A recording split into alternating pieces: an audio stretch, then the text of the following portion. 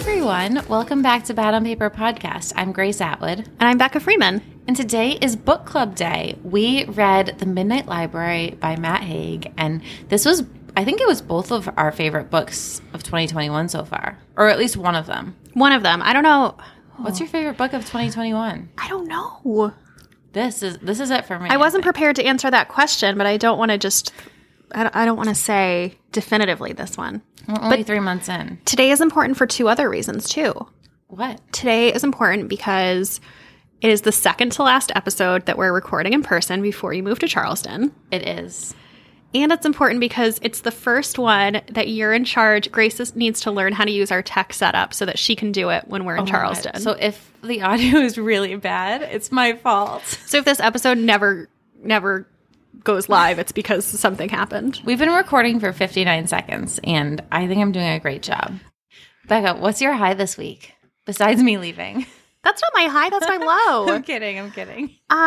So my high is that we finished recording season 3 of Rom-Com Pods. If we add it all together, I want to say it was probably around 40 hours. So we've been hard at work the past few weeks. And not that in past seasons we felt bad about how it sounds, but like I just feel extra good about how everything sounded.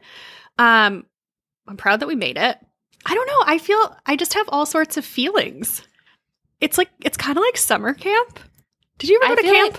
I feel like I did go to camp. I went to running camp. And I feel like I understand this feeling because I've been around like movie sets and stuff and I've seen the cast get really close and that whole kind of thing. Yeah. I mean, it was only 8 days, but it's like you hang out with these people every day. Intense bonding. For 8 days. It's like really intense. You're like on Zoom for hours a day.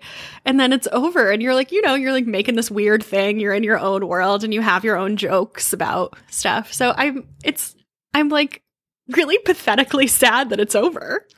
Well, maybe you can bring them all back for another season.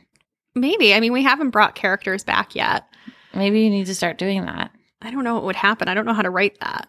Yeah. And then the other thing is that we've been getting so many compliments from both the actors and then like their managers and agents about how much, well, first of all, a bunch of the actors had said how much they loved the script. And also somebody like complimented us on being directors, which is something we've totally made up. We have no training. We don't know what we're doing. And so to hear somebody say that they think you're doing a good job was just so meaningful. On this job that you taught yourself how to do. Right. And then hearing their managers and agents say that they really enjoyed working on the project and that it was a good experience for everyone just makes me feel so happy and proud. I love that. I'm so proud of you. I just feel so mushy right now. Oh, that's a good feeling. That's the best word I can come up with to describe it. Yeah. And I'm so excited for it to go live. Yeah.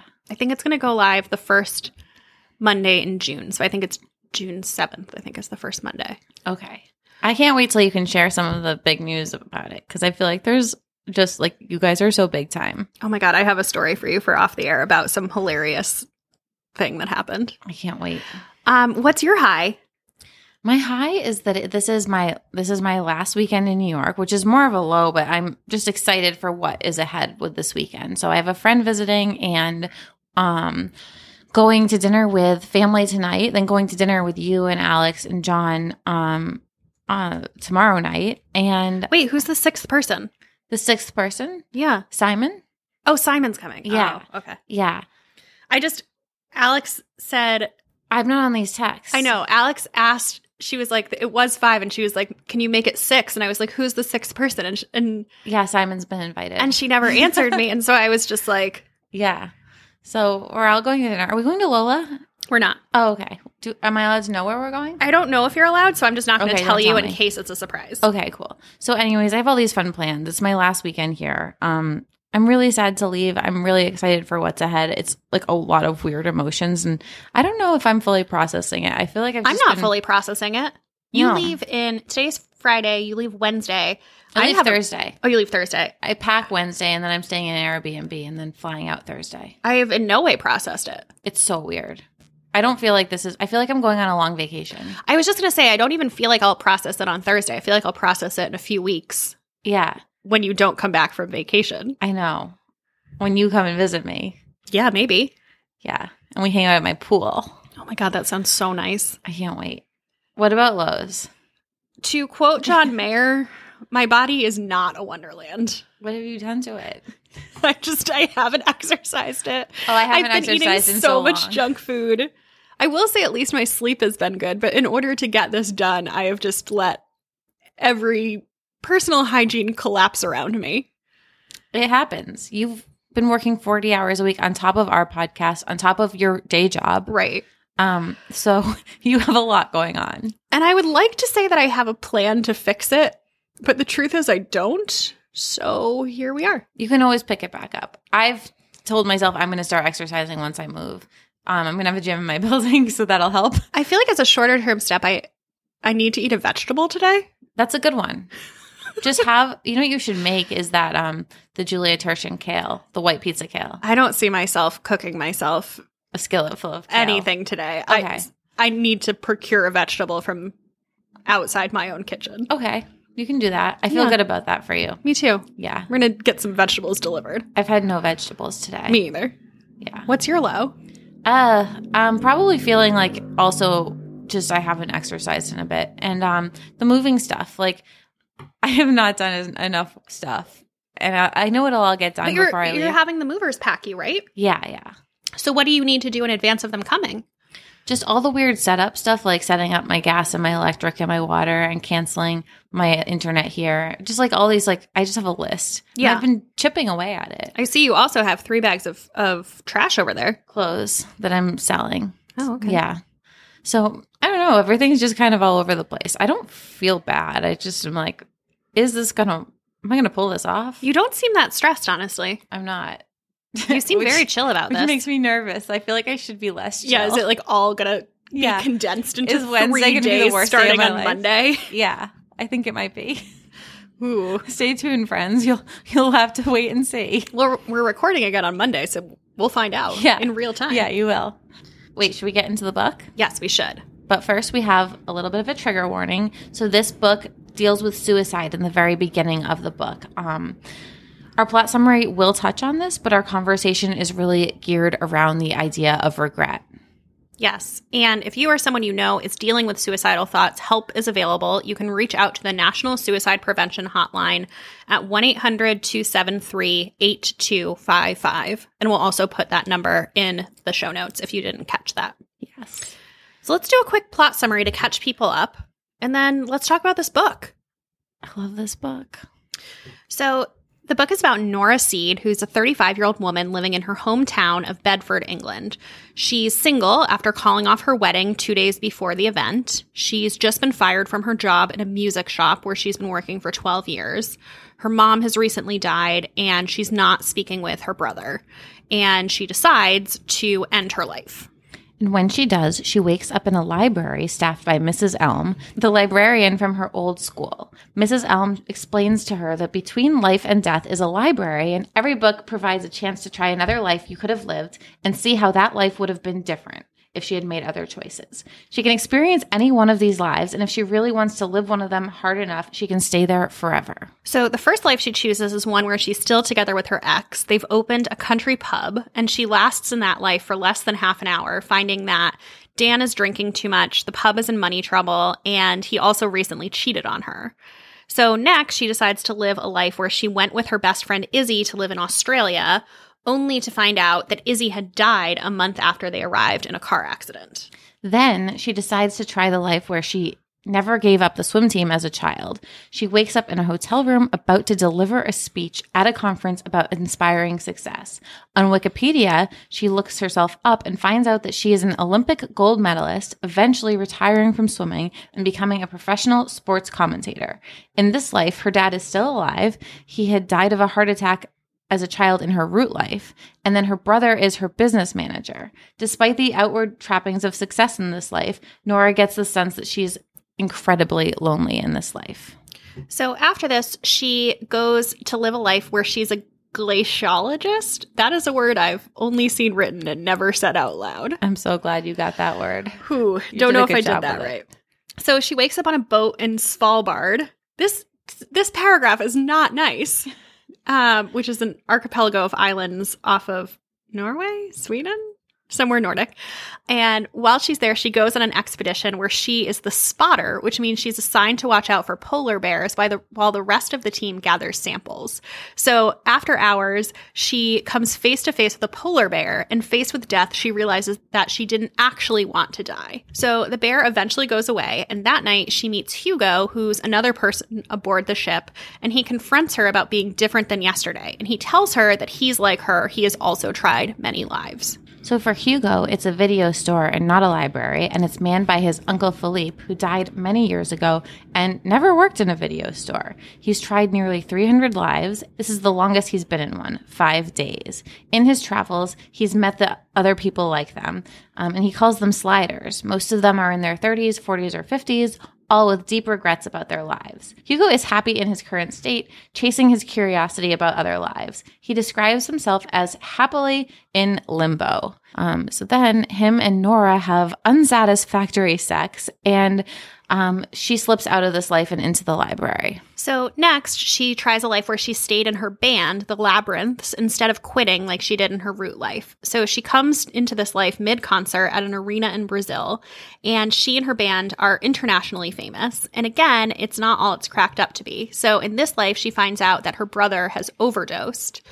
And on returning to the library, she realizes that every dream she's tried so far has been someone else's dream for her. Swimming for her dad, the band was her brother's dream, the pub was Dan's dream, and Australia was Izzy's dream. So she decides to try a life where she worked at an animal shelter instead of a music store. This life is simple, and she can tell by the way that people treat her that she is a kind person. She's dating a coworker who's a sweet but slightly bland guy named Dylan, and she can't quite muster any excitement for this life, even if it seems like alternate Nora was quite happy with it. Then she tries a life where she runs a vineyard. This kicks off a spree of different lives, none of them being a fit. So Nora begins to feel lost in that she's tried all there is to try. And so finally, she decides to try a life where she said yes to a coffee date with a kind man that she'd refused in her root life because she was still together with her ex. So in this life, her and Ash are married and have a child, and she settles into this life, staying for weeks, and wonders if this is going to be the one that sticks. But she somewhat reluctantly ends up back in the library, and this time the library is breaking down. So she's trying to escape the library, which is now on fire, and she finally writes, "I am alive," down into a book, which wakes her into her root life. She wakes up in her root life and she staggers into her neighbors and asks him to call an ambulance. Her brother comes to her at the hospital and they make up. On the drive, her brother tells him about a man that he met at the gym, but he's not sure if he's even gay. Nora urges him to ask him out. He's been married to him in multiple of the parallel lives. The book ends with Nora going to visit the real Mrs. Elm, who's in a care home. Mrs. Elm is pleased to see her. She's been lonely with no one to play chess with, and Nora offers to come and visit every day. So let's take a really quick ad break before we get into discussion about this book. And today's episode is sponsored by BetterHelp. BetterHelp offers professional therapy online via chat, video, and phone, so you can talk to a licensed counselor from the comfort of your couch. Just speaking for myself, this has been a hard year mental health wise. There are just so many contributing factors. There's the pandemic, there's quarantine, there was the election, and then just add all of the little individual stressors that each of us have on a day-to-day basis. So if you've been thinking about therapy, I think that this is incredible. It can be really overwhelming though to choose a therapist. So you've decided you want to try therapy, but how do you find a therapist? How do you know what they specialize in? And what if after all of that work, it turns out you don't like your therapist and it's not a match? I love BetterHelp because they're solving all of these problems. They offer private, affordable online counseling when you need it without ever having to leave your couch. They have counselors who are specialized in everything from depression, stress, and anxiety to relationships, trauma, family conflicts, LGBT matters, grief, and self-esteem issues. You just go to their site and you fill out a simple online questionnaire that will assess your needs, where they ask you about your age, relationship status, past experience with therapy, and what you're looking to address, and then they match you with your own licensed professional therapist. So you can start talking to your therapist within under 24 hours. You can message them anytime and get timely, thoughtful responses. Plus, you can schedule weekly video or phone sessions. Best of all, it is more affordable than traditional online counseling, and financial aid is available. And they're committed to facilitating really great matches. So if your first counselor is not a good fit, they make it really easy and free to change counselors. And anything you share with them is always confidential. So we want you to start living a happier life today. As a listener, you'll get 10% off your first month by visiting betterhelp.com/badonpaper. Join over 1 million people taking charge of their mental health. Again, that's betterhelp, HELP.com/badonpaper. Okay, let's talk about the book. Yeah. So I wanted to talk first about how you heard about this book and what were your initial impressions before you read it. Is this a trick question? No, it's... You told me about this book. You brought it down to me and told me that I had to stop everything else I was reading and read this book. That is correct. I guess I knew the answer to that.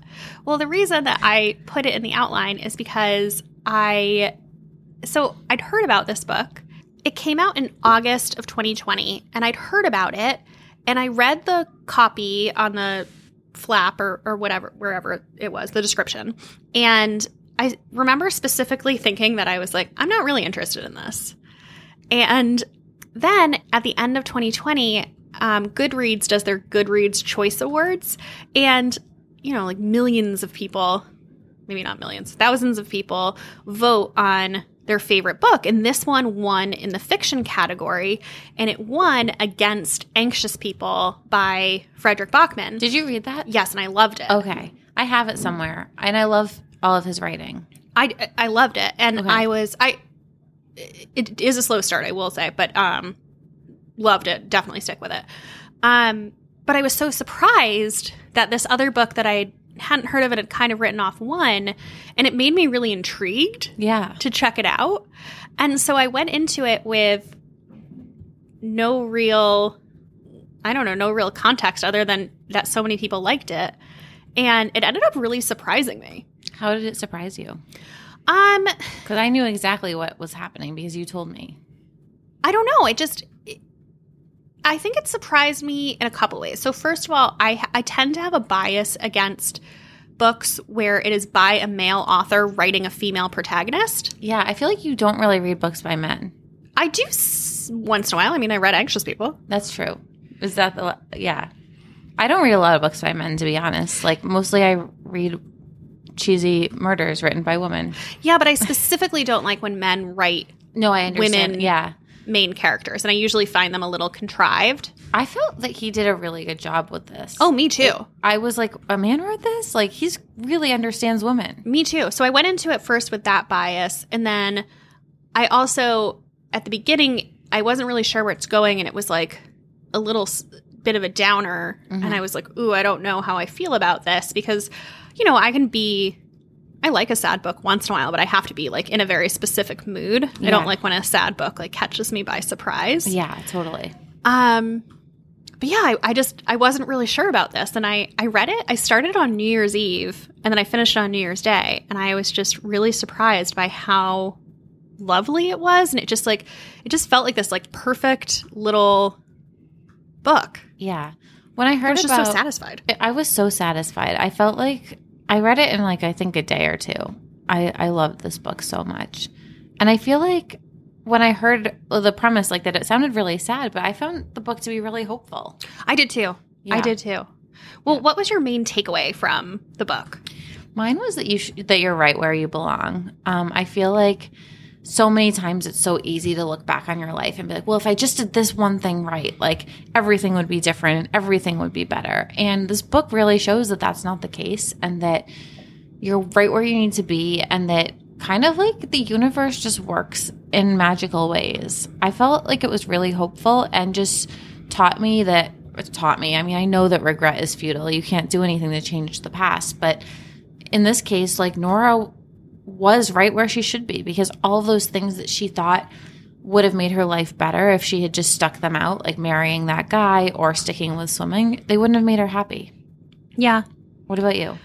I don't disagree with your takeaway. I feel like mine was like kind of a slightly different spin on it. So one thing I wrote down was something that Mrs. Elm says in the book, and she says, it's hard to predict what will make us happy.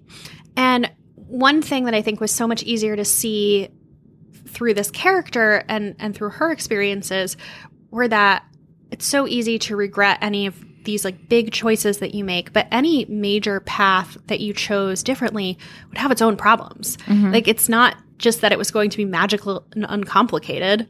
Like, for instance, when she was an Olympic swimmer, that came with its own challenges. And I feel like there's this tendency to glorify, you know, if you feel like you made a bad choice, how idyllic the alternative would have been. And it's like, no, that would have had its own set of problems and challenges, and it might have ended up just as it might have ended up worse. Yeah. And I feel like that's something that's really hard for me to remember in my own life sometimes versus seeing it with a character. You were like, oh, obviously. Yeah. And then I also really loved that Mrs. Elm kept saying another one of her mottos was never underestimate the big impact of small things. Yes. Where it ended up not being the big things that made Nora happy or changed the course of her life, because those all had their own other major problems. It was the little things. Yeah, I liked that too. And I really liked that, like thinking about, you know, those are the things that send things off in a different direction rather than those big life-changing moments. Yeah. It made me think of like the notion, we've talked about this a lot throughout the pandemic, is like micro joys and these little things that like bring you joy. Like, I feel like I've gotten so in tune with like what little thing is going to like make my day better or make me happier. Yeah. Well, I was talking to a friend last weekend, and she was saying, we were talking about dating, and she was saying, she was talking about regrets and that she hadn't placed a huge emphasis on dating in the past, and she finally felt like she was ready in going into 2020, and then the pandemic happened, and she was like, I really feel like I have wasted a year of my life. And she was talking about also how she's freezing her eggs, and she was like almost saying how she felt silly. And I was like, well, you know, like, who's to say that you wouldn't have wasted your life in a different way if not for the pandemic? Like, you could have been in the wrong relationship, or you could have gone on really 20 dates that were all terrible and, you know, didn't pan out in any way, shape, or form. Where it's not to say that the alternative was necessarily finding the right person and falling in love, and that's what you missed out on. Yeah. So I don't know. It just feels so. This book just feels so applicable. This book is a warm hug. I love this book. It truly is. So I kind of thought the best way to talk about it would be to kind of talk about the different lives that she chooses and kind of what we took away from it and what we thought about them. Yes. How does that sound? I think this is the best way to tackle the book. So the first life is where she's married to Dan, who was her, she was engaged to him. It was like her long-term boyfriend, fiance, and running a country pub. So the first thing I have to say is I truly didn't get over this both when I read the book or when I reread the book.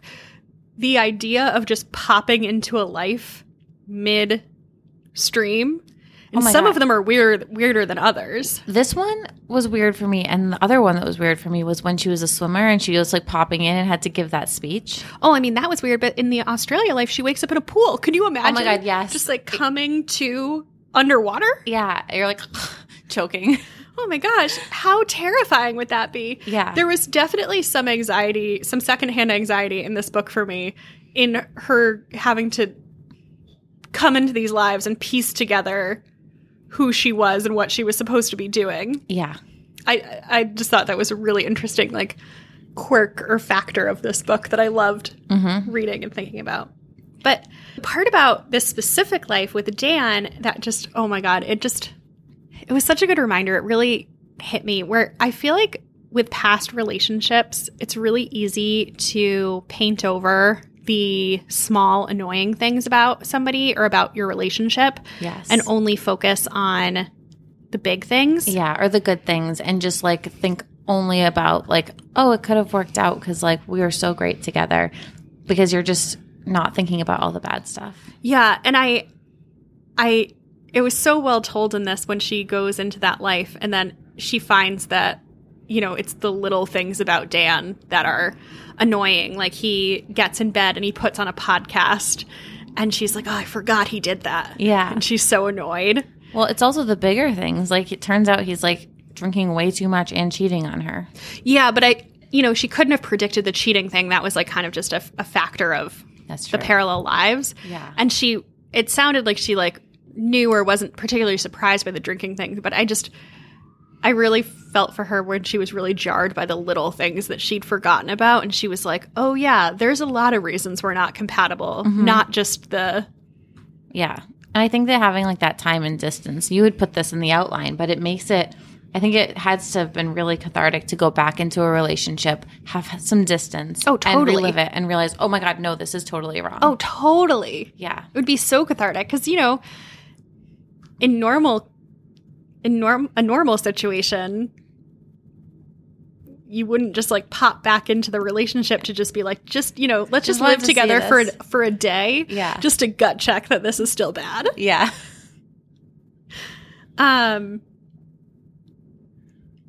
But then in her next life, Oh my gosh, with the cat. with the cat, and we didn't talk about this in the outline, but this was just like a really tiny moment where after her first choice is, okay, I'm going to go back and be with the guy that I broke it off with. And then the next thing that she does is her cat had just died. And This poor woman. Like, she was really just in it. yeah, and so she asks to go into a life where he's still alive, and he ends up dying anyway. Yeah, because what happened? Did he get cancer? I can't remember. He had a heart condition. Heart So in condition. her root life, she discovered him outside, and it was assumed that he had been run over by a car. Yes. But it turned out he had a heart condition, and so she was carrying regret that she was a bad pet owner, and like the lesson here was that it would have happened anyway. Mm-hmm. Like it had nothing to do with her. Yeah. And this was so gutting. I know. I was thinking about Tyrion a lot in that in that life. And I loved that she asked Mrs. Elm why she didn't just tell her, and Mrs. Elm tells her, sometimes the only way to learn is to live. Yes, I loved that quote. I know, me too. Yeah. What about when she went to Australia? This one really gutted me. Oh my God, this one really hit me. So she went to Australia with Izzy, her best friend. They had always dreamed of doing this together. And she finds out she's like this really depressed, like she's like doing drugs and just like seems like a total different version of herself. And then she finds out Izzy died. Yeah, this one really hit me because I feel like the lesson in the first one was some of the things that you think might make you happy probably won't. Like you have romanticized this or whatever. And the second lesson was with the cat was that, you know, some of the things are going to happen anyway. And then this one was like, hey, even if you chose differently, there's all these freak things that are not caused by your actions whatsoever that could also happen. Yeah. And I guess this one, you know, because it's so hard to think of, you think of cause and effect of your own actions. So, you know, you're not like, oh, and then I'm going to go do this differently. And then my best friend who I went to Australia with is going to die. Yeah. Oh, that broke my heart. Because, yeah, it's not just your decisions. It's also It's the like universe. really like you have so little control. Like, so you better just like enjoy your life because you're not in charge. Yeah. What about the life where she was a professional swimmer? Okay, so I was so excited for this one. I was like, this is going to be a really good life. Like, she wakes up and she's in this fancy hotel room and she's this like retired Olympic athlete. We find out her dad's alive, but then we find out her mother is dead. I thought that was really crushing. And as Yeah. somebody who's, you know, my mom passed away when I was a teenager, like the interplay of her family relationships and who was alive and who was dead in various lives. Because in some, her brother is dead. In others, her mom is dead, even though she is dead in her root life, but she died long ago. And then, you know, in this one, her dad is alive and she gets to talk to him again. And I was just like, Yeah, I cried at that part. I don't know. And then she's close with her brother who's like managing her. yeah, I thought, well, first of all, I thought this life was really interesting because she wakes up and has to give a speech, a 40-minute speech to 1,000 people. Like, what would you give a speech on? I don't know. I feel like I would be booed off stage. I mean, she's a I would good just opt out sport. to leave the life immediately. I'd be like, I need to get out of this one. Well, what was interesting in this one is earlier she'd looked up a TED Talk of herself. I think my route would be to like have just studied that as hard as possible and try to replicate the speech that I saw myself give. Yeah. versus she ends up giving a completely different speech that's kind of inspired by what she's learned at the Midnight Library so far. Yeah. But oh my God, I can't imagine something more terrifying than like it's like a bad dream where you go to class and you're like not wearing clothes and you have to. Yes, I felt like I was in a stress dream as I read that chapter. But this one was so, I don't know. I mean, the lessons are so obvious, but they hit me so hard where it was like, hey, in this one, she's the most ostensibly successful, and she's also deeply unhappy in this life. Yes. So, like, you know, it's the whole, like, money, fame, success. Those aren't going to be the things that make you happy either. Yeah. What about when she's a glaciologist? Well, so I thought this one was so interesting because first of all, she's in Svalbard, which I had heard about. If you follow on Instagram, Sharon Says So. Do you follow her? I can't remember if I still follow her. I might have stopped following. Anyway, I know who she is, though. She was obsessed with Svalbard at one point and had either a Q&A or a live with somebody who was a glaciologist. Oh, God, I really... Why do we have to say this word? I really don't feel confident in that word. So I first of all, I was like a little proud that I'd heard of it before this book. Yeah. But Svalbard sounds so interesting. It sounds so interesting. I wasn't very interested in it. Oh, you weren't? Mm-mm. It's like the northernmost town on Earth. So I it's know. like It just seemed really cold, and I just was ready for the chapter to be over. Well, I'm sure it is. Look how cute it is. I'm showing Grace a picture of all these like rainbow A-frame houses. Okay, those are really cute. They're really cute. Really cute. Very Instagrammy, but very cold. They're cute, right? I was going to look up Svalbard facts, and I really fell down on the job, so I don't have any Svalbard facts to share with you. But I will say, like, go look at the Wikipedia of Svalbard. Like, it just sounds really interesting. Yeah. Also, I think that's where I'm going to butcher this, but it's like the World Seed Bank is or something, where they have, like, a sample of every single seed of every, like, plant or crop in existence. Neat. Yeah, in case they go the extinct. Apocalypse happens. I don't know. Okay. But I think that's there. Cool. Where would you weren't interested in this? No, I don't know. I didn't really care. I thought this was cool. I thought this was like the fantasy fulfillment of being a little kid and like saying, I want to go do this thing. Yeah. Than actually going to do it. Yeah. No, I agree with that. That was cool. Where would you be today if you had pursued the career you wanted when you were 11 years old? Oh, I don't know. So when I was a really little kid, my dream was to be a house painter. That's my favorite. So I would have been a house painter at some point. What do you think you would wear? Would you wear overalls? Coveralls for sure. For sure. I think you'd look cute in coveralls. Thank you. Maybe for your birthday next year, I'll get you some. I want my name embroidered, like the gas station kind. Yeah. But then by the time I was in middle school, I think I wanted to be a lawyer. So it wouldn't be very interesting. I didn't have like this fantastical thing that I wanted to be. Like, I don't know. Yeah. What did you want to be? Oh, I was all over the place. I wanted to be a painter. I wanted to be a jewelry designer. I wanted to be a psychologist. Then I wanted to be a writer. Then I wanted to be a fashion buyer, which then I did. What was the weirdest thing that you wanted to be? What would be your Svalbard? Your glaciologist? I don't think any of mine are really weird. I did want to be a veterinarian at one point until I realized, like, I hate blood. Fair. So maybe I'm a vet. Maybe I'm a vet. Okay. Yeah. Okay. And I also thought this, I don't know how I felt about this section so up until this point, we're kind of just living theoretically and not really going deep into the physics or metaphysics of how the multiverse theory or like how this would exist. Yeah. In this one, we meet Hugo, who then explains to us, like, there was like the Schrodinger's cat thing, and it was very much above my head scientifically, but about how this multiverse theory would work. Did you like that or did you dislike that?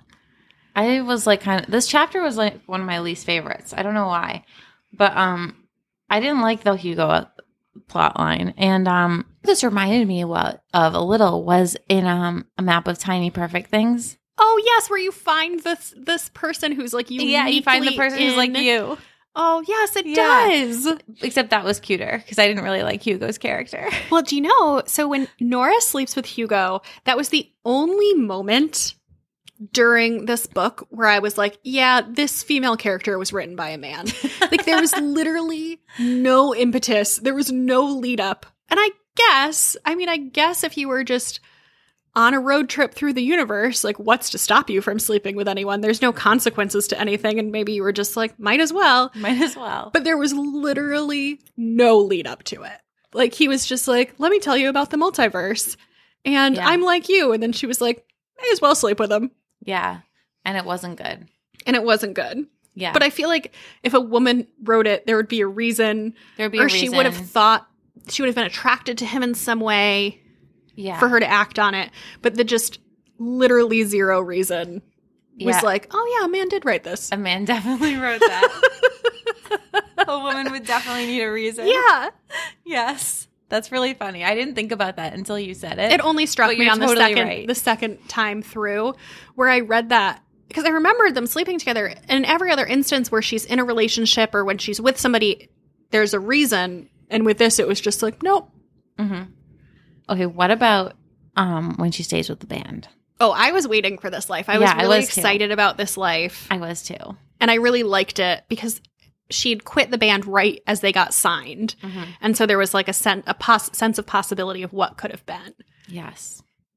And I thought this one was also interesting because there's this, I always like when there's a show within a show. Yes. Do you know what I mean? I know. And there was this actor that she was obsessed with, Ryan, what was his name? What was Ryan his Bailey? name? Ryan something. I forget what his name was. And she'd seen movie posters for him in other lives, or she'd like seen some of his movies. She had a little crush on him. And in this life, she was dating him. yes, I loved that. And the just, the letdown of him being kind of a mess and like not a great person. Yeah. I love to see that. And I thought it was so, I don't know, I just loved how that was woven through.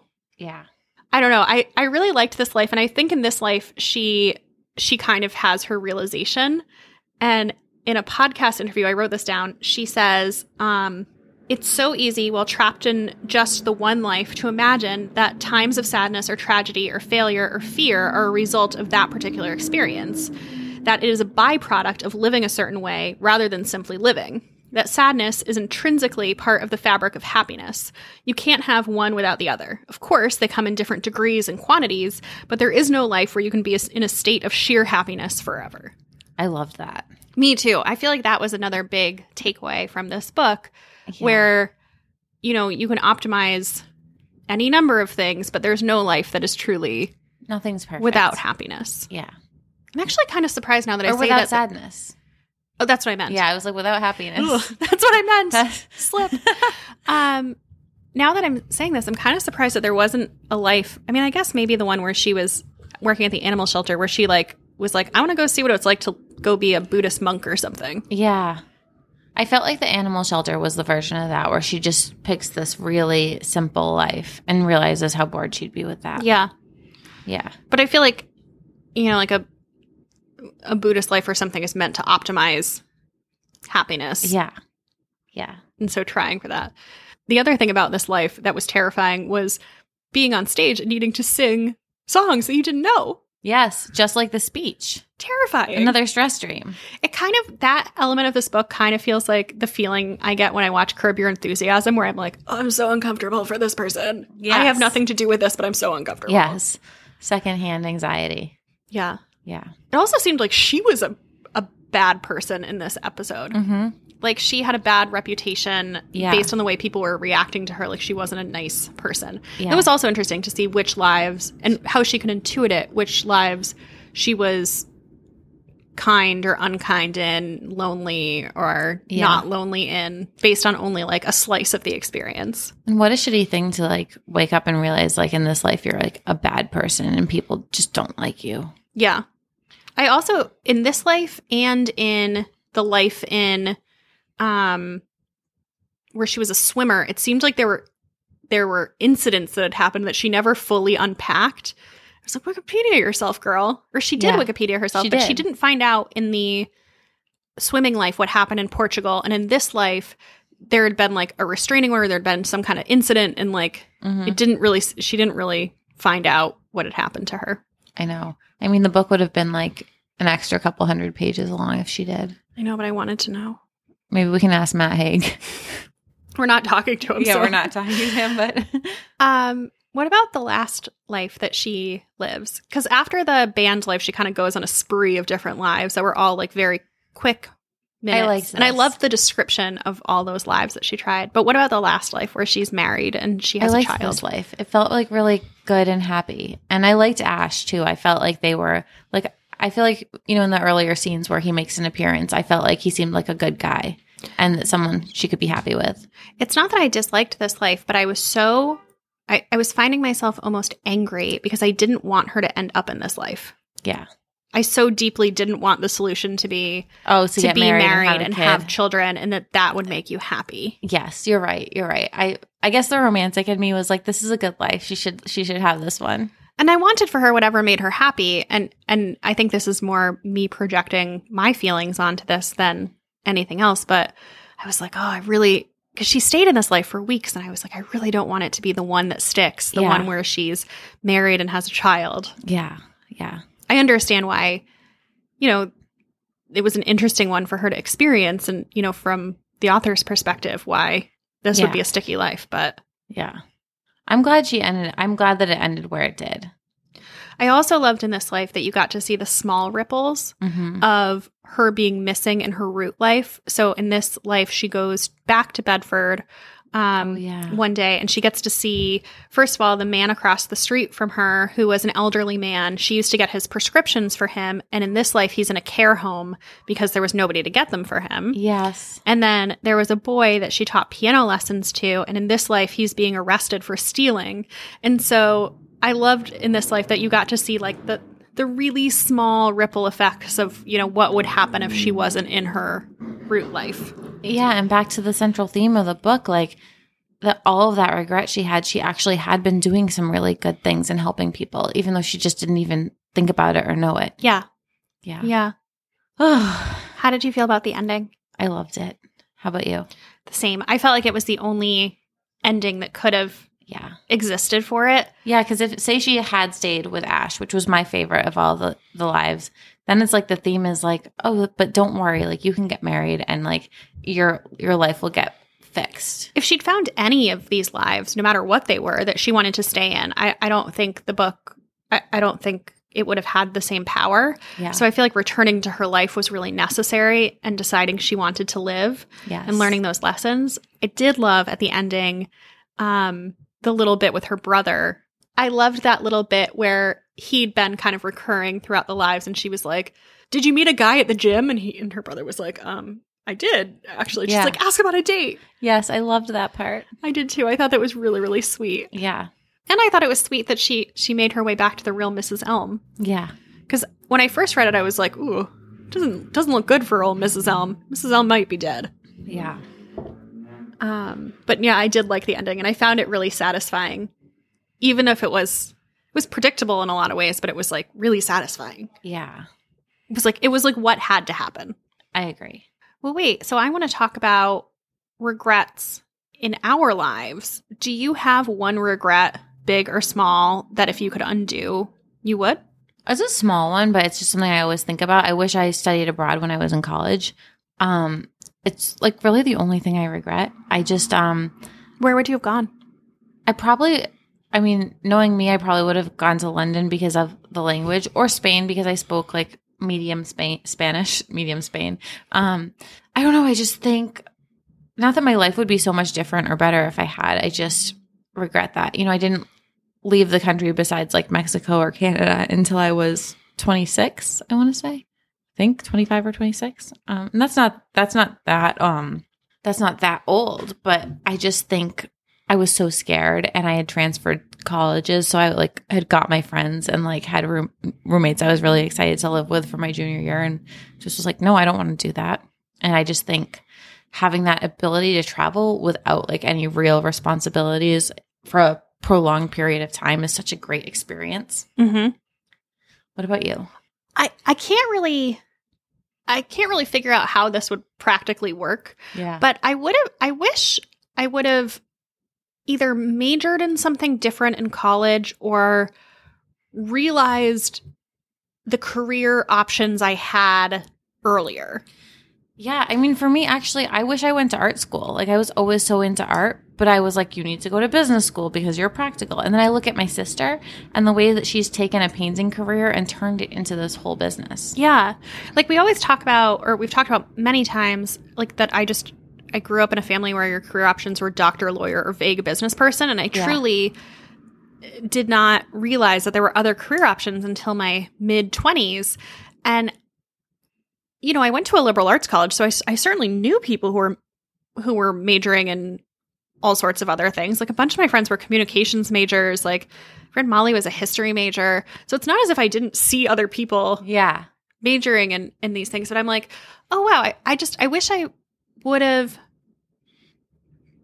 bypassed the corporate America part of my life altogether and, like, majored in something different or picked a different first job.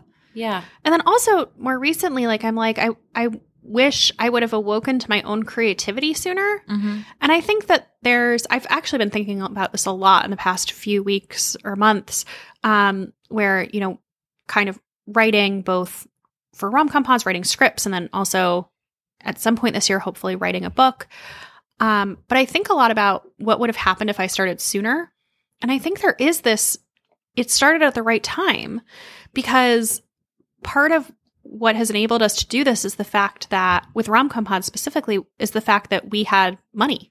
Yeah. You know, like, that we could self-fund our own project, and we didn't need to wait on anyone's permission, and we didn't need to pursue this within the traditional channels, which are so hard to break into. Yeah. And we just gave ourselves permission because we had money. Yeah. And imagine being 25 and trying to do this. Well, right. I mean, if you were 25, you know, you would have had to go live in LA and try to work in a writer's room and, like, work your way up and work for somebody else, versus there is a freeing power that comes with both age, experience, and money, where you can just be like, I'm doing this thing. Yeah.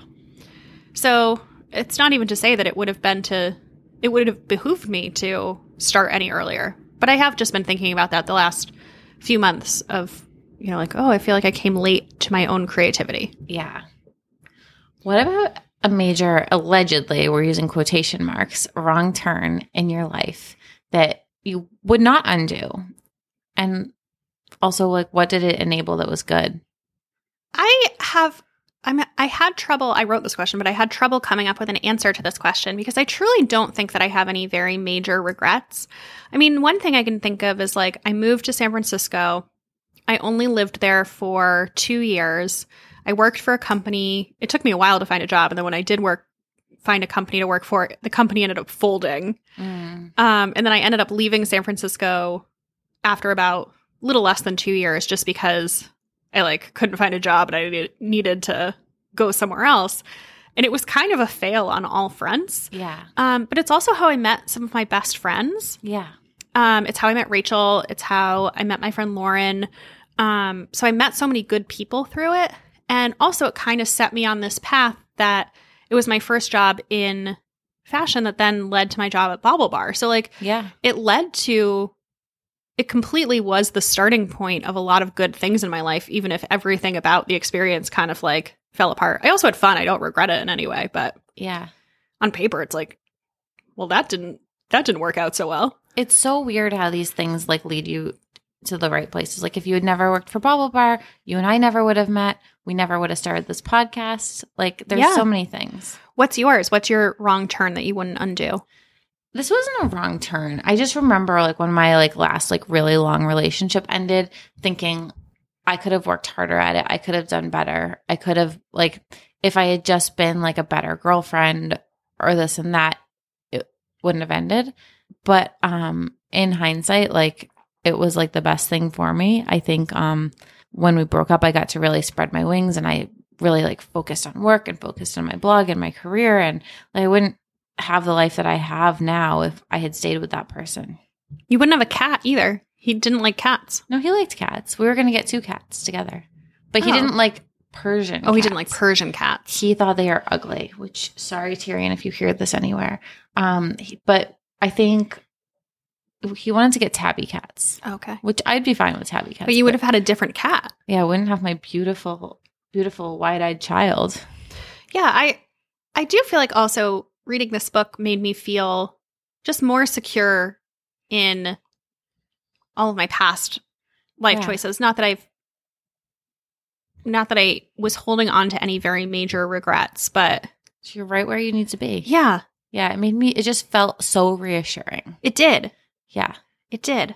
It's like a pep talk in a weird way. Yes, absolutely. Like, it was like a pep talk without giving you a pep talk. Absolutely. Yeah. And it was kind of like a guide you to your own lessons. Yeah. Yeah. Like if it had been a self-help book, reading all of the it's almost lessons like that a self-help Nora book. learned, I feel like I wouldn't have, I don't know, I would have eye rolled or been like, I know that, but like seeing somebody else live them just had more impact for me. Yeah, I agree.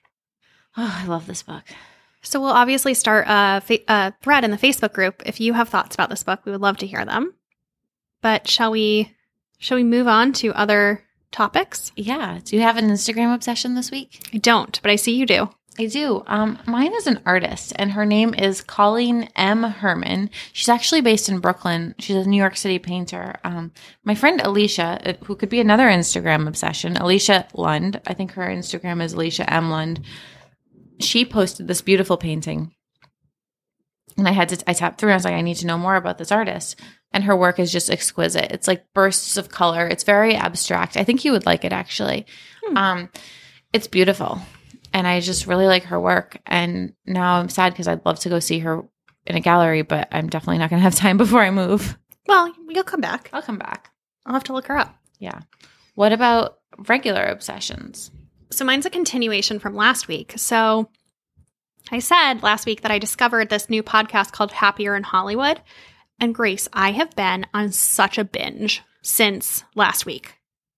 I've been listening. The episodes are really short. They're like 30 minutes. Yeah. And I've been going on walks and listening to them. And I just feel, oh my God, it just feels so relevant to my life because these women are also writers. They write on TV and they're way more successful than I am. So, you know, in some ways I'm equating myself to them and it's an insult to them.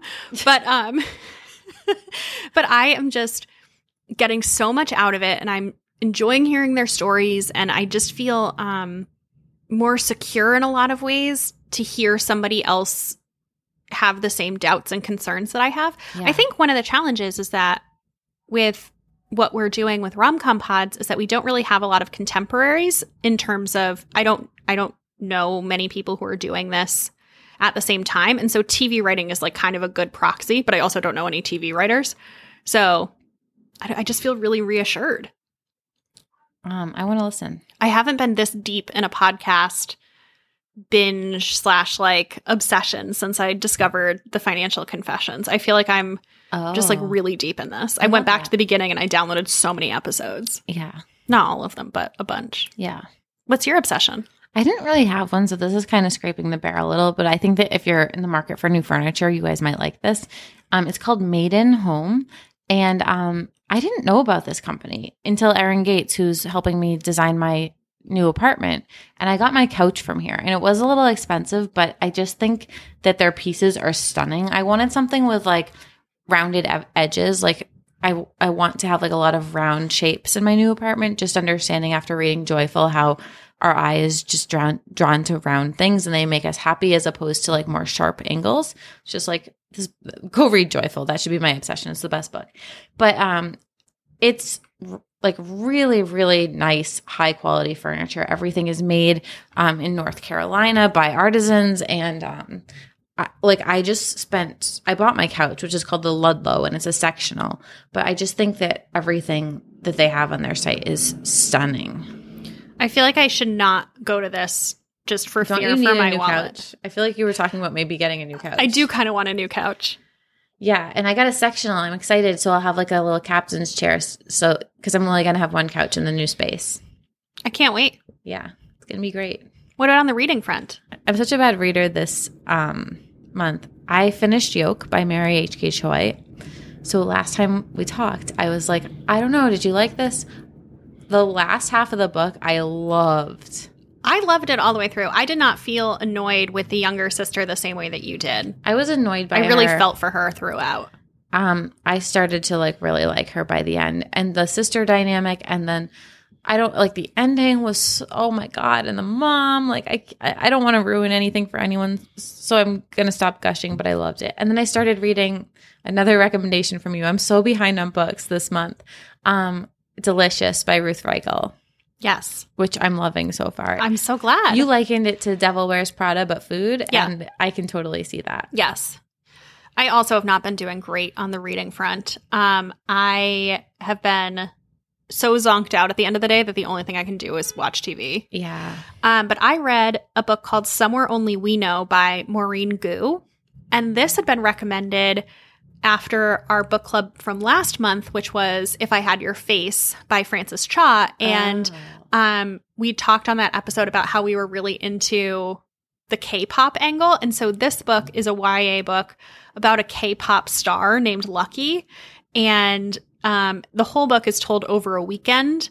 And she's like the number one K-pop star. Mm-hmm. And she ends up meeting this guy in Hong Kong while she's on tour. And they end up like having this day together and like falling for each other under these like weird circumstances of he's normal and she's a K-pop star. So it's a little bit the idea of you, not that steamy. Also, it's like a teen thing, but like famous person, non-famous person, but it's set in the K-pop world. Oh, I love that. And I really enjoyed it. It was really, really sweet.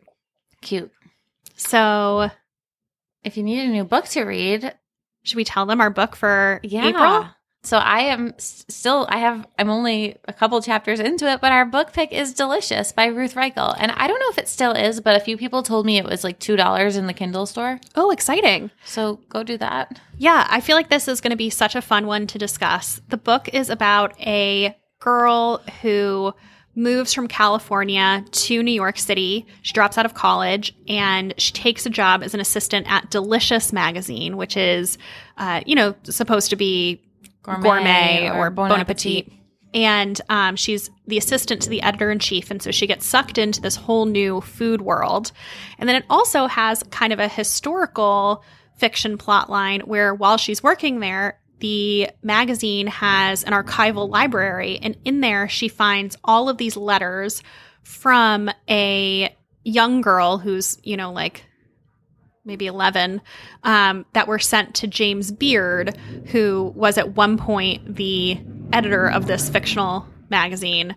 Oh, I haven't gotten there during yet. World War II. Cool. And so she finds, she like uncovers this correspondence. I love that.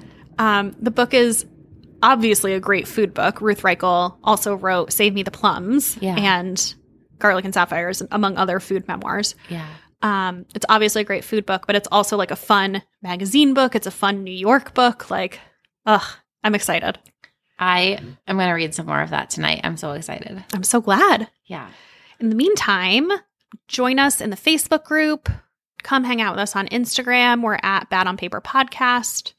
I'm on Instagram at Becca M. Freeman. I'm on Instagram at Grace Atwood. And we'll see you next week. Bye, guys. Bye.